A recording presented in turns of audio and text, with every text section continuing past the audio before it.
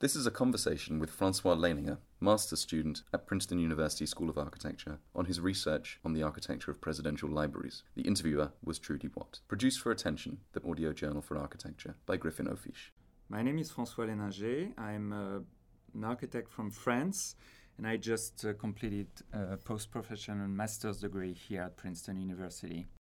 In this piece, Trudy Watt, a master's student at Princeton School of Architecture, sits down with Francois to talk about Francois's recent research into one of America's odd architectural traditions, the Presidential Library.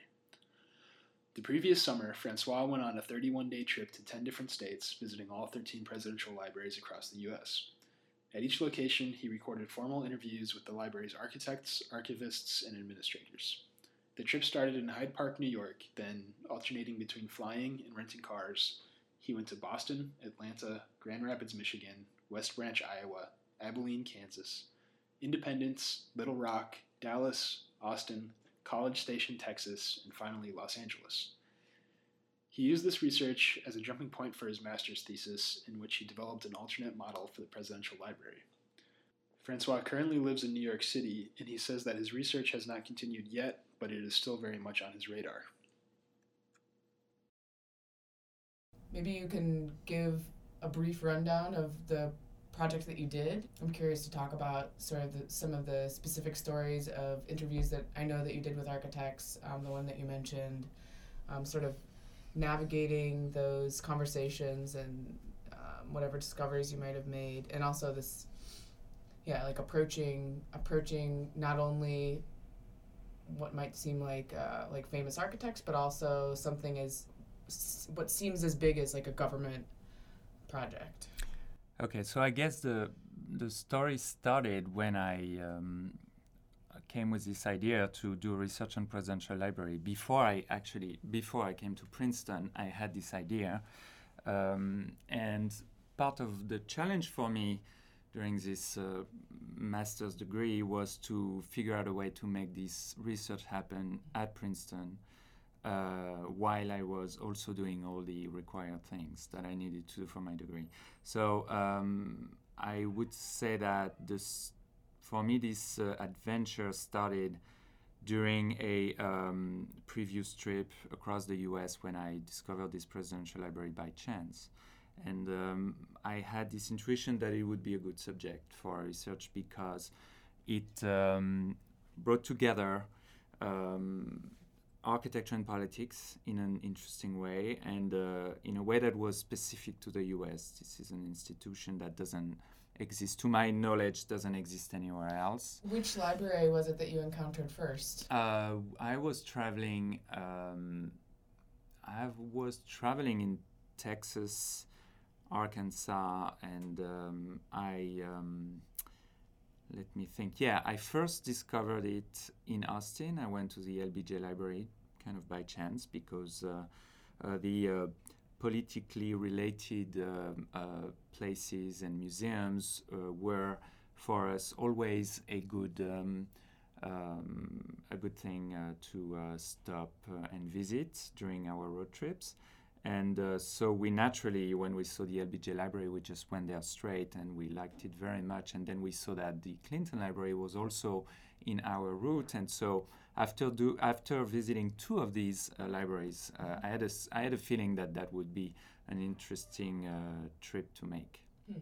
And presidential libraries are like a kind of a curious creature in that they're not like public libraries. It's like a sort of a different type of institution.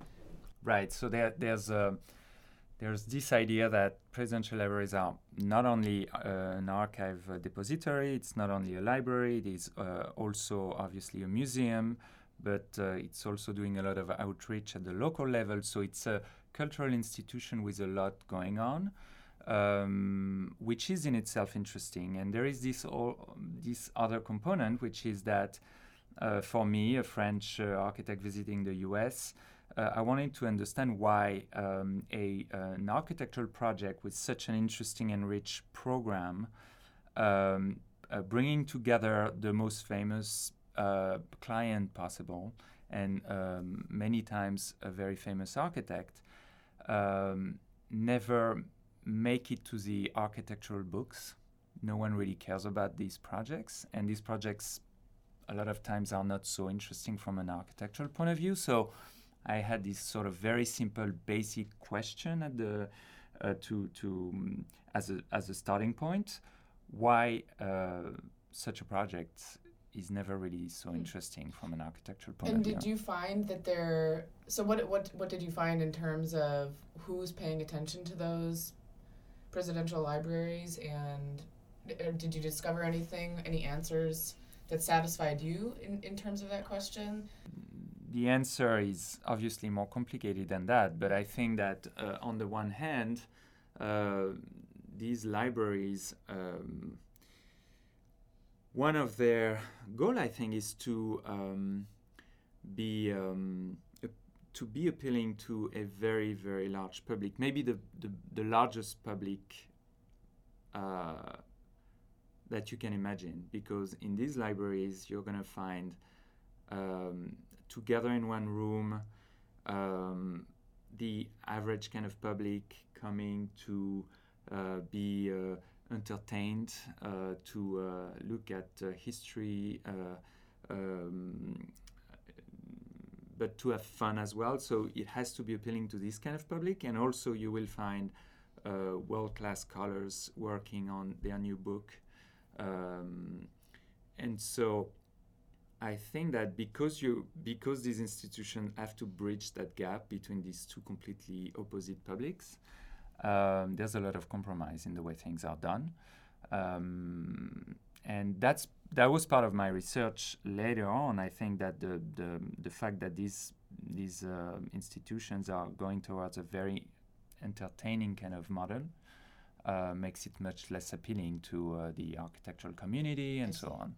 So I'm curious about the compromise that you just mentioned, because it's easy, I think, coming from an architectural perspective to imagine that it's the architect who's compromising his or her design goals. And I wonder if there's compromise on both sides. Is the compromise in the process of making, in the commissioning of the library? Like, where do you see that happening? I wouldn't say that the architect is... that the main thing is that the architecture is compromised. I think that it's compromised earlier on when the teams in charge of putting together a presidential library project create a program, select a site, invent a way to tell this story. They are not creating a very innovative kind of institution from my point of view, which is the point of view of an architect who has dealt in the past with museum institutions and other kind of cultural institutions. And then an architect is hired to do a design for this kind of program. So that's for me, the compromise comes earlier, before the design, and that was the whole purpose of my thesis project later on. But for me, it was very interesting that these libraries are very popular, easy to access, very open kind of institutions that are also decentralized in sometimes very small cities where there's not much around. This is the opposite of a big national museum on the National Mall or a big museum in New York City, right? You are sometimes in the middle of Kansas or in Texas or in Arkansas. There's not a lot of these libraries and of these cultural institutions there, and suddenly a very large cultural institution that is going to bring very important archives and also create a big museum with a lot of money behind is coming to these places. And that creates a whole dynamic, economic dynamic, and also a cultural dynamic for these cities. And it seems like the libraries are successes sort of in spite of themselves, in spite of this sort of compromise, which I hear. The way I hear what you're saying is that what you're implying is there's like kind of a dilution or a compromise in that it's not an innovative program. And then to boot, the whole thing may be located in rural Texas or something, in a place that likely has something to do with the president's biography, the client's biography, rather than being located in a place that might be particularly good for cultural institutions, but that in spite of all that, they still are drawing, it sounds like, a large audience. Yeah, maybe we need to be a little bit more specific at this point, because it's a little bit more complicated than that, because there are 13 libraries today. Some of them are located in the middle of nowhere, others are located in big cities, and others are located close to very big cultural centers like Los Angeles, for example. There's 2 in LA. So obviously the condition and the situation and the outcome is different between the different libraries. Also, the audience is going to be related to the president, and the older the president, the smaller the audience in general, for obvious reasons, because as the generations of people who knew the president pass away, well, the new generations are interested by the president that they have known, or maybe the president that their parents voted for because they grew up in this era. So all the libraries are going to face this problem of an audience that is going to disappear as the time passes. So this is one thing. The other thing is some president decided to do libraries and museums that are going to attract a huge audience because they became a mix of a history museum and an entertaining kind of place where you will have attractions. You will have attracting artifacts like Air Force One, and so most people going to the Reagan Library, I bet, are coming first because they know that Air Force One is going to be the end of their tour. Is it a good reason to generate such an audience? Is it?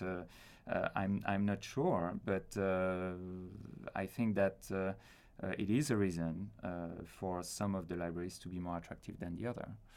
It is truly a funny thing that you go to a library to see an airplane at the end of your tour. So this is an important point. We're talking about presidential libraries, but most people go to a presidential museum. And then there is the library, but the library is very open. Anyone in the US or in the world can request to get access to a specific document, but obviously just a small portion of people are going to do that. Scholars, historians, people doing research, or maybe the schools, the teachers are gonna put requests and bring their students, things like that. But most people are going to come to a presidential museum, and they're not going to even see the presidential library. And so then the museum that at the beginning was just a small room in the Roosevelt project, it was just a small room where he would put his souvenirs, became a huge part of the institution, bigger and bigger and bigger. And one of the I would say specificities of these presidential museums is that they use reproductions of White House spaces and artifacts that are related to the president, like Air Force One, the cars, the limos, the helicopters, because that's what people want to see. And so they reproduce the Oval Office, they reproduce the cabinet room, they reproduce sometimes entire parts of the White House, and they put the archives and the artifacts in display in these reproductions.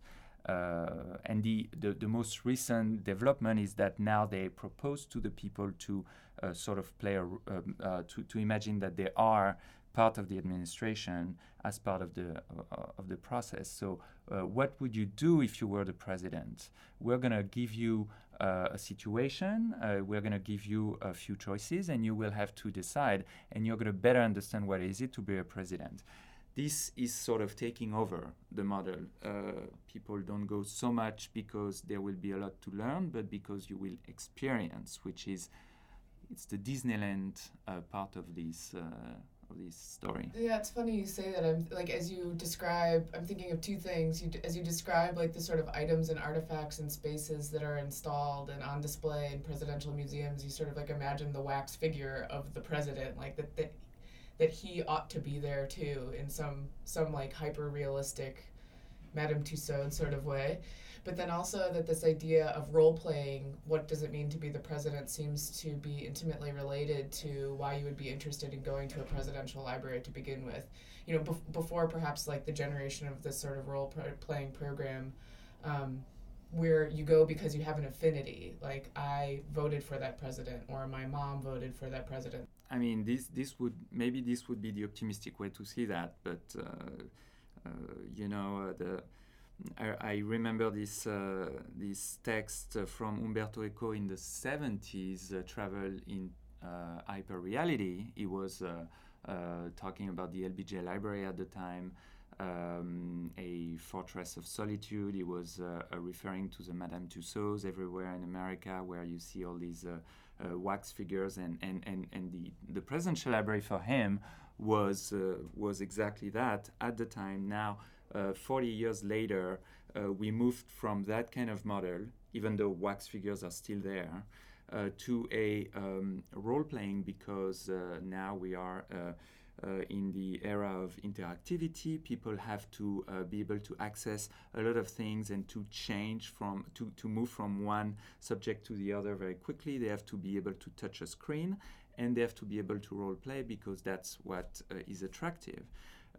So for me, obviously, the fact I kind of understand the whole thing. I understand why they're moving towards that model. I just have a very hard time thinking that's such an interesting kind of starting point. Presidential archives, contemporary history in the making, because these museums opened just 4 years after a presidency, so there's no distance. So it means that the whole work of understanding history and putting together this story in a correct way is going to have to happen inside the institution after it opens. All this is very interesting, and if it ends up going towards the role-playing and Disneyland kind of thing, it becomes completely absurd.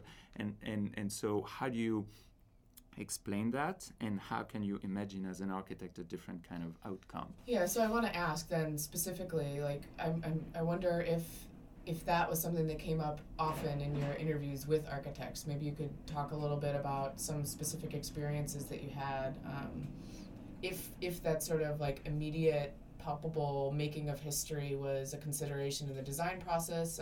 So the way I envisioned this research was to do interviews, because there was a lot to cover and there was not a lot of time, especially because this is not a PhD, it's a master, so you have just a few months to put together the research and then to react and to put together a proposal.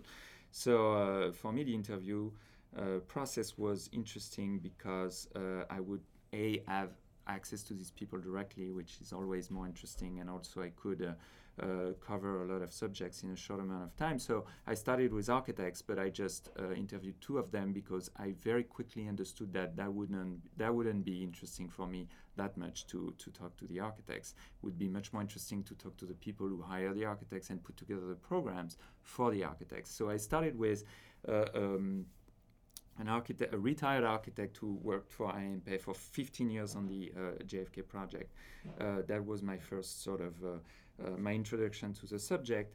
I then talked to the architect in charge of the W. Bush Library right now for Robert Stern in New York.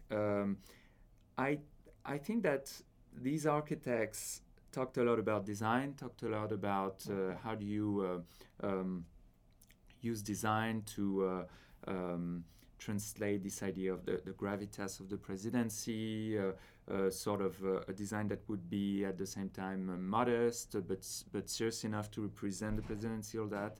And then they talked a little bit about what's going on inside the museums. But I wasn't really going anywhere, because at the end of the day, how can I say that? They had to respond to a very precise scope. There was a lot of constraints. So I wouldn't understand fully all these questions if I was talking only to architects. So in order to talk to the clients, I couldn't obviously talk to a president. So I started to call these people. I just took my phone and I called the first library, and I imagined that if I was lucky enough to get a commitment from the first one, I could then call the second one and say, look, the first one said yes, so why don't you say yes as well? And very quickly I had the 13 people on board with me. So then I put together a trip project where I would travel to each of these libraries in 1 month, and I would dedicate at least 2 days in each library. Obviously 2 days is nothing. I would have probably dedicated a week if I wanted to do things correctly, but I didn't have that kind of money and that kind of time. So 2 days in each library, and the first day I would typically visit the place, and the second day I would meet with the director, sometimes also with the archivist, and I would do an interview, filmed interview, where I would ask all these questions related to the architecture, but also related to the program, their vision for the museum, and also their vision for the future of the museum, because most of these libraries are already thinking about how to renovate their museum in order to attract more public. And so on and so on. And most of the time, the previous interview would inform how I would conduct the next one. And the last interview was much more interesting than the first one, obviously, because I was also learning how to do this as I was doing it, and I was learning what these libraries were as I was traveling. So what was the last interview like, and what were the greatest lessons that you had learned, and how were you asking questions, and what kinds of questions did you find yourself asking by the end of the trip? So first there was the very it was the sort of the method. How do you do these kinds of interviews? And I learned very quickly that it is an art, obviously, to do an interview, and you have to be very concise with your questions, and you can't ideally you how can I say that? These people are most of the time either very important scholars in presidential history, or coming from Washington. They used to work in the administration, and now they're running the library. So people who are used to talk like that. But one of the challenge was that I wanted them to tell me things that are not just politically correct about the libraries, and I needed to learn how to do that along the way. And I eventually managed to get a lot of information, probably way too much information. I couldn't really then deal with all that information after the fact. So there would have a good book to there could be a good book project. With all that material, maybe for the future. So that was the sort of practical aspect of it. And then my interest shifted along the way, clearly. So at the beginning, I would talk a lot about the architecture, and at the end, not so much. Actually, I would talk a lot about the program. I would talk a lot about the relation of this institution with the kind of material they have. The fact that during the earlier years, you would display the originals, and now you just have great copies, and you copy everything. You don't put any original in the museum anymore. And so, what's the point in a way? And also, you have more and more interactive material. So basically, they scan everything and they put it on an iPad, and then there is this role playing and most of these people that I interviewed were very excited about the possibilities offered by this new model. And I was very, very skeptical. So I was increasingly skeptical, and they were increasingly excited about it, because I was moving west, and so I was going to I was going to LA. Basically, that was the end of my trip, and the last library that I visited was Reagan, and Reagan is kind of the most advanced library in terms of entertainment and using Hollywood as a sort of model to display the presidency and to tell the story and present Reagan as a hero. So as I was moving west, I was moving towards that, and I was more and more skeptical, and they were more and more excited to simplify. Were you openly skeptical, or did you try to maintain a neutral, like, journalistic approach? I don't know. I would have to listen to all these interviews again. I don't know if I was openly skeptical or if I was. My itinerary created this situation where I was going towards Reagan, and when I was visiting the other ones, most of the directors told me, "You will see when you go to Reagan what we are talking about." So there was this sort of, I could call this trip, a sort of journey towards the Reagan Library, because it was really about that. And obviously, the Reagan Library was not the most interesting place. They were all interested for certain reasons, very different reasons. Eisenhower was extremely interesting because it was in a small town in Kansas. Reagan was interesting because they had developed new forms of interactive and role-playing exhibitions that are now going to be also developed for the Bush Library. Clinton was interesting because that was a much more serious kind of approach for the museum, but at the same time it's an approach that doesn't really resolve all the problems, because in 10 years people will have seen that and they will have to completely change it, and this building is not so adaptable as far as what I saw. So each one had something to give, and in a more general note, it was a fantasy of mine that I would one day be able to say, okay, I'm gonna do a design project on a specific kind of program, but before that I'm gonna be able to visit all the different iterations of this program, and there is a limited amount. You have only 13 libraries in the world that correspond to this model and to this program, and I can visit all of them. And so my design is going to be well informed because I will have had the chance to visit all of them, which is something you never do as an architect. You cannot visit all the good museums. When you do a museum, you can visit all the, I don't know, hospitals when you do one. Okay. So here I could visit all of them. So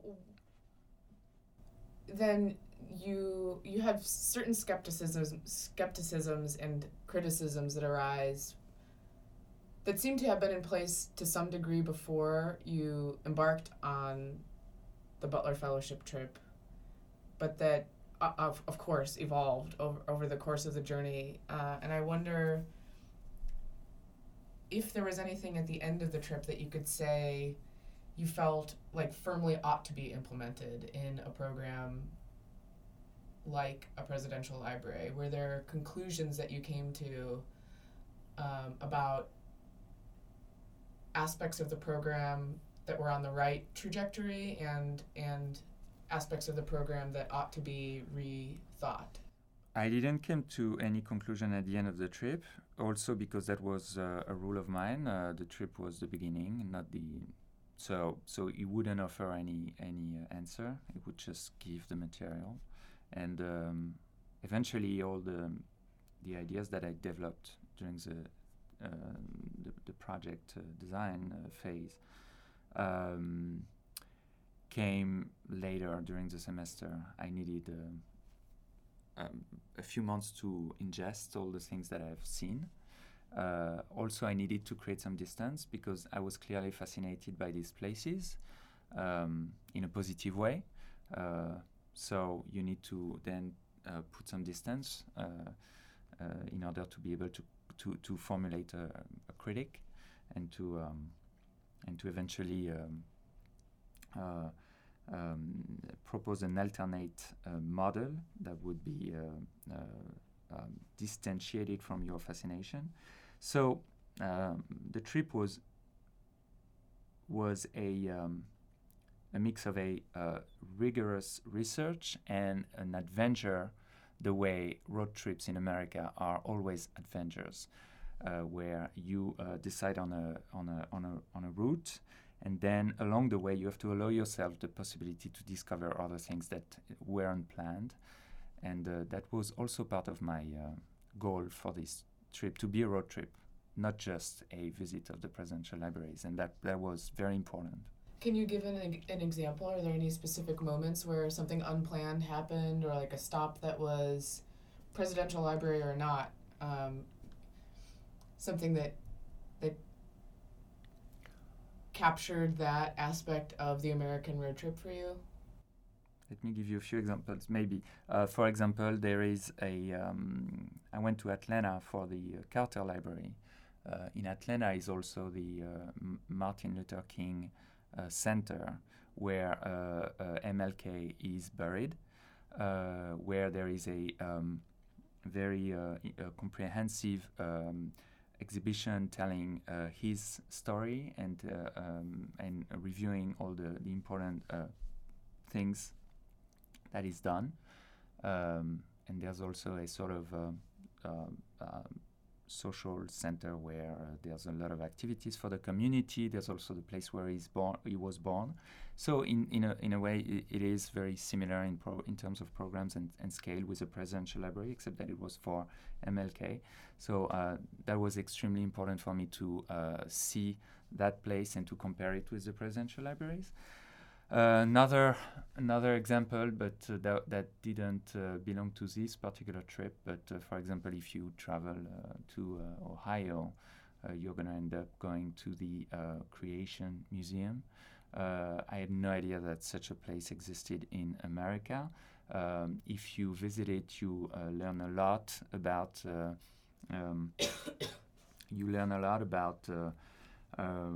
What you can find in the American roads that is very surprising. A very high-tech museum with a lot of money and a very smart approach based on comparing Darwinism and creationism in every room of the museum, so that they cannot be criticized for. So yeah, places like that along the way. I saw so many of them, and in every city there was an opportunity to do a discovery like that was related or not, or loosely related to the purpose of our trip. And we simply didn't have enough time for all the things that we could discover. For example, another thing that we were interested in along the way was that actually a lot of things in America are named after the president. And so when you go to a presidential library, usually all the things in town, all the roads before, all the highways are going to be named after him. And you can gauge, I think, you would say in English, the popularity of a president by the amount of things that are named after him in the area. And so we would go to diners that are named after Roosevelt, to cinemas that are named after the president. Then you would use highways to get there, and then we would stop at a hotel that is named after the president, and so on and so forth. So it became almost a game at some point to find these places to complete the trip. It's interesting to think about all of these things that are named after presidents as sort of like a cast of characters that somehow. But it tells something about America and the relationship of the country to politics and the historical figures. The president is a hero, the American way, who has most of the times fulfilled the American dream. Sometimes came from nowhere and was born in a very poor family and became this hero, ideally, this American hero, yeah, because he reached the White House. And it's very important for these presidential libraries and for the country at large to tell these stories, because this is how America works. You constantly remind people that this is the place, this is the country of the American dream, and the presidents and the Hollywood stars and stuff are the main characters in this tale. So if you could just maybe make some comments about like how you went about transforming this from a personal interest into not only an academic proposal but a grant proposal and then a thesis. So I'm trying to remember how it worked, but it actually played out quite well in terms of timing, because during the 2 first semesters I was busy with the other studios and classes, but I could start thinking about how to organize this research and to put together a subject for my thesis that would be compatible with the school. And actually the fellowship, the Butler Fellowship, was a key component in this whole thing, because I knew that this would be an expensive research. And I also knew that applying to the Butler would be a good test for me. It would help me get into the subject, formulate the ideas. It would force me to start early, in other words. And so I think I started to work on the Butler proposal around January, a few months before it was due. For that reason, I knew that I would have to dive into the research in advance in order to put together an interesting proposal. I also knew that I would have to work on the sort of organization of my trip in order to make it realistic for the Butler Committee. And that was interesting too. How do you organize a trip to 13 different cities in a very limited amount of time, using a limited amount of money, trying to make the trip as affordable as possible? So I studied a lot of different routes. I studied a lot of different means of transportation. And altogether, I worked a lot on this Butler proposal.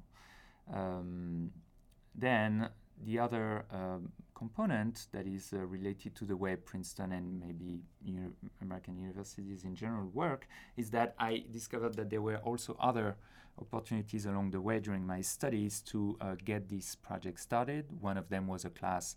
We were together in this class where we could put together a proposal, and I produced these 2 interviews of architects for this class, which was a good springboard for then launching the rest of my interview project. That's actually during this previous semester for this class that I learned how to make an interview, also from a technical point of view, the material, the equipment that I would have to use, and so on.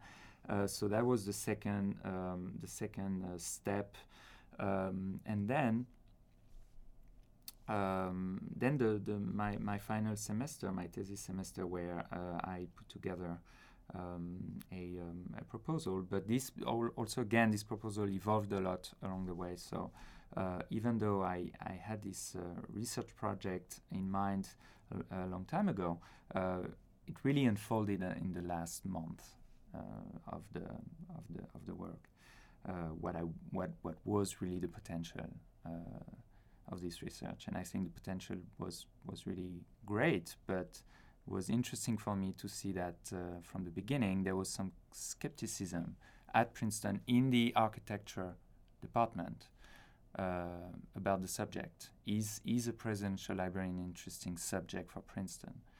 When I crossed the street and went to the Woodrow Wilson School with my research, there was much less skepticism. So that was an interesting discovery for me. Are you still interested in presidential libraries? Is one question. And if the project were to continue, or if you have plans to continue, where would you go with it next? I am still interested, obviously, more than ever.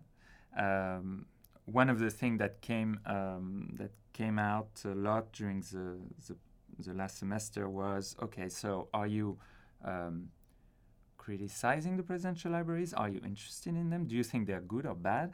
And obviously, I'm very interested, and I think they should continue to exist. There's a lot of criticism against the institution. It costs a lot of money to maintain them. It is. I'm not going to go through all that here, but I think that they are a fascinating kind of institution, and I hope they are going to continue to exist. I just think that they need to sort of reinvent themselves. And so as the next presidential library is being launched right now for Barack Obama, obviously for me that constitutes an obvious sort of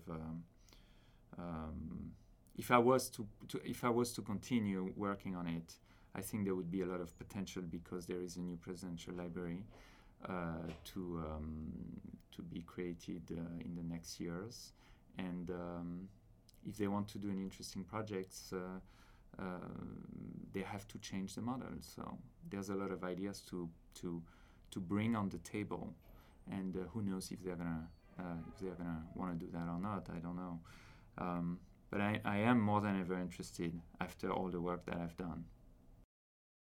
You've been listening to a conversation between Francois Leininger, master's student at Princeton University School of Architecture, and Trudy Watt, also a master's student at Princeton University School of Architecture, on Francois's research on the architecture of presidential libraries. Produced for Attention, the audio journal for architecture, by Griffin O'Fish. The conversation took place in Princeton on February 26, 2013.